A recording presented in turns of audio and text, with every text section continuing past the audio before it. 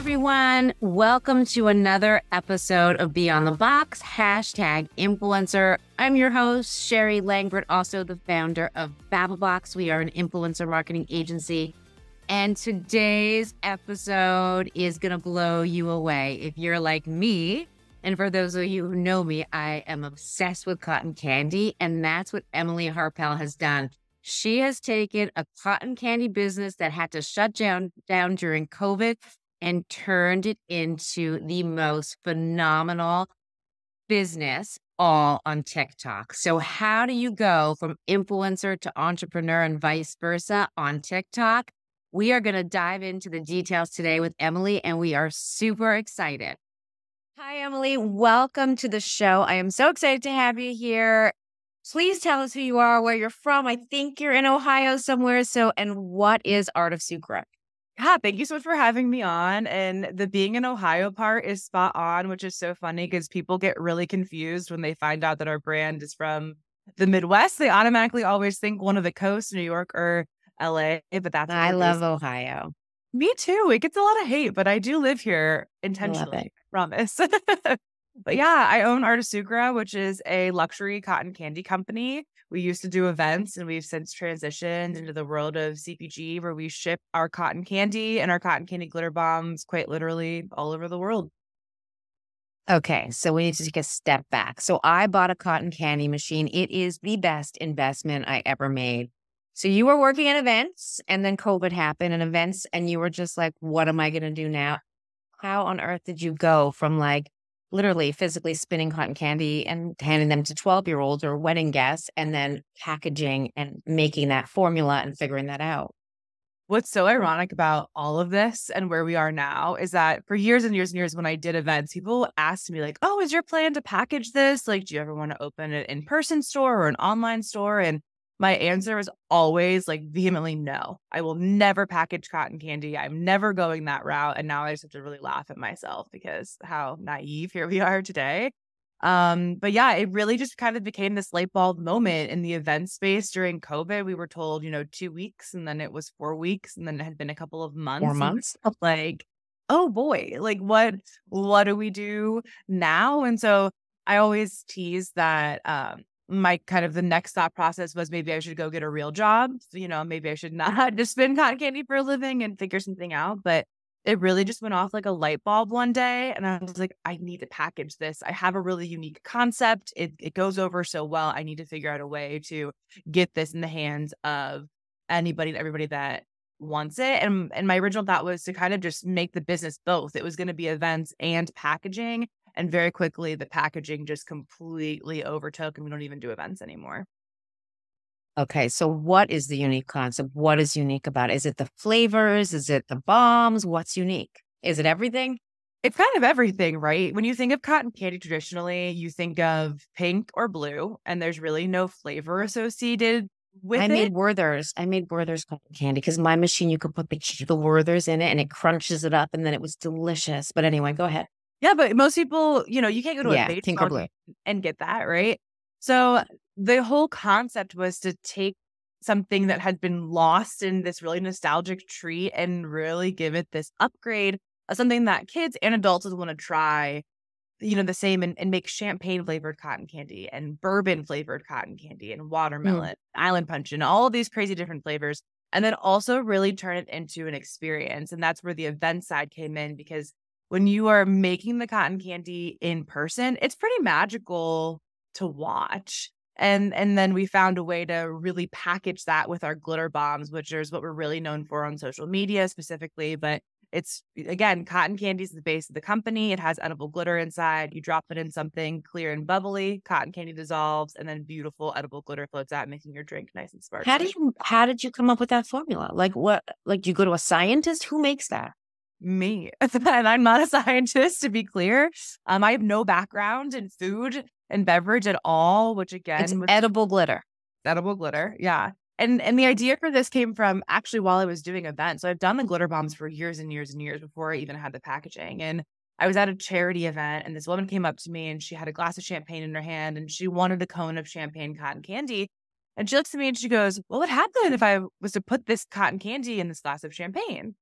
And I said, well, it would dissolve. It would just melt in the glass. And she goes, oh, that's amazing. Let me try. So I spun her this tiny, it was so cute, this tiny little cone of cotton candy. She dropped it in her champagne and she was just in awe. And mind you, it had no edible glitter in it at this point. It was just the cotton candy. And she loved it. And she went to, I swear to you, every person at this 300-person event and had them in line getting tiny cones of cotton candy to drop in glasses. People were just loving it. I've never seen something catch on like wildfire like that at an event.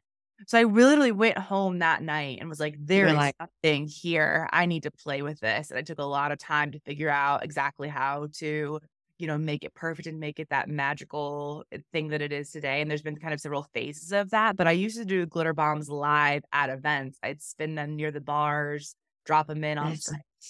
Yeah. That's amazing. Were you ever like a bartender or no? No. I started this business literally right out of college. I had graduated. I was supposed to go to graduate school, so no background in any of that. So are you gonna open a store ever? That's the ultimate question. I think I've learned my lesson in saying never say never because here I am. I don't see us opening like a traditional brick and mortar location. The overhead on that is insane. The only thing that would make sense to me is if we were to have like our production facility in the back, because we'd have to move so much product to support it. I could see something like a cotton candy cafe being really cool and like a pop-up in, either like New York or Chicago or LA, somewhere like that. I think could be really fun, where it's almost like a bar that you could come and spin cotton candy and have it meet kind of that vibe. I took my son to Japan. He's 11. Have you seen the cotton candy concoctions? It's like this massive thing like this. It's in the shape of like a poop emoji. And it's like every level is a color. Yeah, we can do that. It's crazy. It's art. It's crazy. It's really art. Yeah. Okay. So let's just talk about the topic, TikTok. You're sitting there one day and you say, I'm just going to. Did you have a TikTok account? Let's go back. How many followers do you have on TikTok? Right now, we have 1.3 million followers. And so would you consider yourself an influencer, or would you consider yourself a business owner? That is a line that we straddle. That's crazy. And I feel like really unique that not a lot of people can relate to, because we absolutely get hit up to do influencer collabs. Right. Well, and it's like paid influencer campaigns under the name of Art of Sucra. And I tread so lightly with that, because I feel like to be an influencer and to successfully be an influencer, you have to build a lot of trust with your audience. And I do think that because we are a business, and if we were to do some type of collab that didn't fit or was just kind of like a money grab, it would be really like, here I am in my Lululemons. Well, why are you wearing Lululemon if you're exactly, you're like an accidental influencer? Pretty much. And the interesting thing about the business page is that like people don't really know what I look like. Like, it's not my face necessarily that's on TikTok. It's really my voice is what I get recognized for more than anything, because I voice over the videos. But what we've been able to do is we have partnered with some really large brands like Barbie and American Girl and 818 Tequila, which is Kendall Jenner's brand, and Kate Spade and all of that. We've been able to use our TikTok following to get these partnerships where they're paying for our product and then implementing them. And then we'll say, hey, also, if your brand's interested, we'll make a video about you as well to say we've partnered with you. So it really gets our... So you're selling them candy, and then they value the 1.2 million and this fun, young audience. Exactly. Yep. So you just hit them up on Instagram. On TikTok. Instagram, TikTok. Honestly, Emma, who's my right hand here, her entire job, her title is brand director. She does a little bit of everything, but her entire job is sending pitch emails. So we'll find brands that we want to work with that specifically may not have a presence on TikTok or is trying to grow on social media, and really paint this very detailed picture for them about what a collaboration would look like, what content could look like, how we want to see this activate, and how it really is a win-win for them, because they're getting a really cool product that matches their brand that they can use in any activation that they want, and they're getting the social support not only for their own pages but from our audience as well. Oh my God. If I have to move companies, I'm coming to work for you. please. My dream world, getting to eat cotton candy and do like business development all day. It smells really good in the studio all the time. So, okay, so moving back onto TikTok, what would you say is, the biggest, because I feel like, yes, a lot of brands are still new. There's TikTok Shop now, there's all these new things. What's the biggest challenge you think? And what's the one thing that everyone should be doing on TikTok? Because everyone's just kind of like, it's like the Wild West over there. It really is like the Wild West. I think there's a couple of things. One is that if you can step away from the emotional side of posting with social media as much as possible, especially if you're a business owner and especially if you are the founder, say it again. Go back. If you can step aside from the emotional part of posting, that is key. Because I did not do that in the beginning. And like you said, it's the Wild Wild West. And if you get your emotional, well-being and mental health tied up in views and posting and comments, I got it. It's not going to be great. It's going to be very challenging. And the biggest thing for TikTok is that consistency is key. And that means posting as much as you possibly can to what you can handle and then just letting it go. And not worrying about how many views you're getting. And I know that's super easy to say from somebody that has a larger following, but trust me, it wasn't always that way.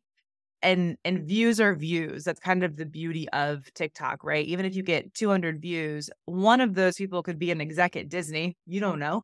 Well, so I just started doing, and again, I'm so shy. I'm not even attuned like that. I started posting these on our BabbleBox account, me doing these tip videos.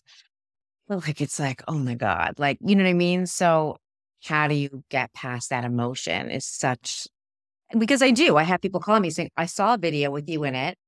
And it's people that I worked with in the past. Like maybe, like you don't know who's out there. No. Well, and that's the thing too, that this sounds like bogus advice and it sounds like, duh, that's so much easier than done. But being embarrassed is a choice. And that's one thing that I really had to come to the conclusion of, because I think I'm much like you. I'm really introverted. I would so much rather be at home on my couch with my dog and book and like talk to no one. Like even my husband, I'm like, I love you, but like I would just like to be alone. Like that's right. more my vibe. So I understand putting yourself out there, it's a very vulnerable thing to do. But also there comes a point where it's no longer embarrassing and people then start to look at it as you being successful and then they want to know how you did it. So you have to start out being embarrassed. That's just the way that it is. So if you can actively, somehow psych yourself up to understand that being embarrassed is a choice and that you can see the end goal in this. Some of my first videos are, genuinely laughable. Like, I can't believe I posted that. Like, oh my gosh, you only get better as you do it more and more and more. And then at one point you start feeling so comfortable and you're like, yeah, look at what I've accomplished. Look at all these cool things that have come from this. I'm so glad that I didn't give up or get in my own way of feeling emotional or embarrassed about it. That is awesome advice. How many TikToks do you post a day? Oof. At one point when I was growing the account, I was posting 3 a day, which is a lot. And it was only possible because I didn't have a product. I like to say that I kind of built my backwards because I was doing events and then I had about a year of a transition where I was figuring out how to do the packaging, how to do the shipping, how to do all of that. So I was posting before I even had the learnings, like, oh my God, I had a meeting with a vendor today and he didn't show up, like things like that. Exactly. Or even like, hey, we got this packaging sample in. Here's size A, here's size B. Which one do you like better? And I took that advice to heart. It was really genuinely helpful information. And it also allowed people to get so invested and so involved in the brand that they actually really care about what we do, which is a beautiful thing as well, because it's this sense of built-in community that you can't buy. Money can't buy that. My head is just racing. Do you have any crazy clients that you could share or you can't share? Like I know one brand told me like Reese Witherspoon made an order, but they knew her real name. Like I wouldn't know. Is that not her real name? I wouldn't know that. We did 5,000 glitter bombs for Beyonce recently, which was... How do you know? Like So Beyonce wrote you? Hi, it's Beyonce? hi, it's Queen Bee. No, no. It really depends on the brand. We worked through specifically a field house, so like an arena for her concert, and like they told us they were like, these are for Beyonce. They're going to her VIP, and we shipped 5,000 glitter bombs to them, which was crazy. And it's sometimes sometimes you don't know. We're currently working with a client right now that they have a large client and we can You don't know guess who who it it is. is, but we don't know who it is and we're not allowed to know who it is. So there are some things that we just get these like mystery, really large products that it could be anybody. It's wild. That's crazy. Yeah. So what would you think is next for you guys? Like, is there flavors? Is there new innovations? What's next? So for us, I feel like we're really in the good spot right now because again, it's been a bootstrapped process from the beginning. So one of the things that you have to do when you're starting a business is you have to baby step it. And for us, that has been in packaging because packaging is so expensive. And the whole kind of idea of the brand is that we have these collections that are going to always and forever be on our website. There are original flavors, they're the best sellers, they're the tried and trues. We also do a ton of limited edition and seasonal, and that goes over really well. So we're doing these small drops of these flavors and different glitter colors and all of this. So from an ordering standpoint, when you're doing packaging, that can get really tricky. And I feel like over the past 2 years, we've spent a lot of money pouring into being able to find the right printers, the right providers, the right, being able to afford the foil boxes that are embossed and everything looks beautiful. So now that we have that ready to go, we're really looking to kind of scale into more of the event space. Like again, with the Beyoncés and the Taylor Swifts, we have the ability to do custom cocktails for all of those concerts at the different arenas and launching into amusement parks and things like that, but then also expanding our wholesale. And I don't mean that necessarily as in a big box way, but with smaller, Custom, like more size. premium. Exactly. Well, I'm going to keep you top of mind. And if there's anyone that we know that we know that you want to be introduced to, let me know. Amazing. I Because appreciate that. I love That's all connecting. about. Yeah. Yeah. Yeah. Okay. So my last question, even though I have 1,000 more, and I'm sure everyone else does. Well, before I ask you my last question, how can everyone find you? Tell us. Yeah. So everything, we kept it very simple for you. It's just Art of Sucra. It's artofsucra.com, at Art of Sucra. You'll find it all there. Perfect. And then my last question, which I always ask, which you are an influencer, so kind of odd, but name an influencer you love to follow, but hate to admit that you do.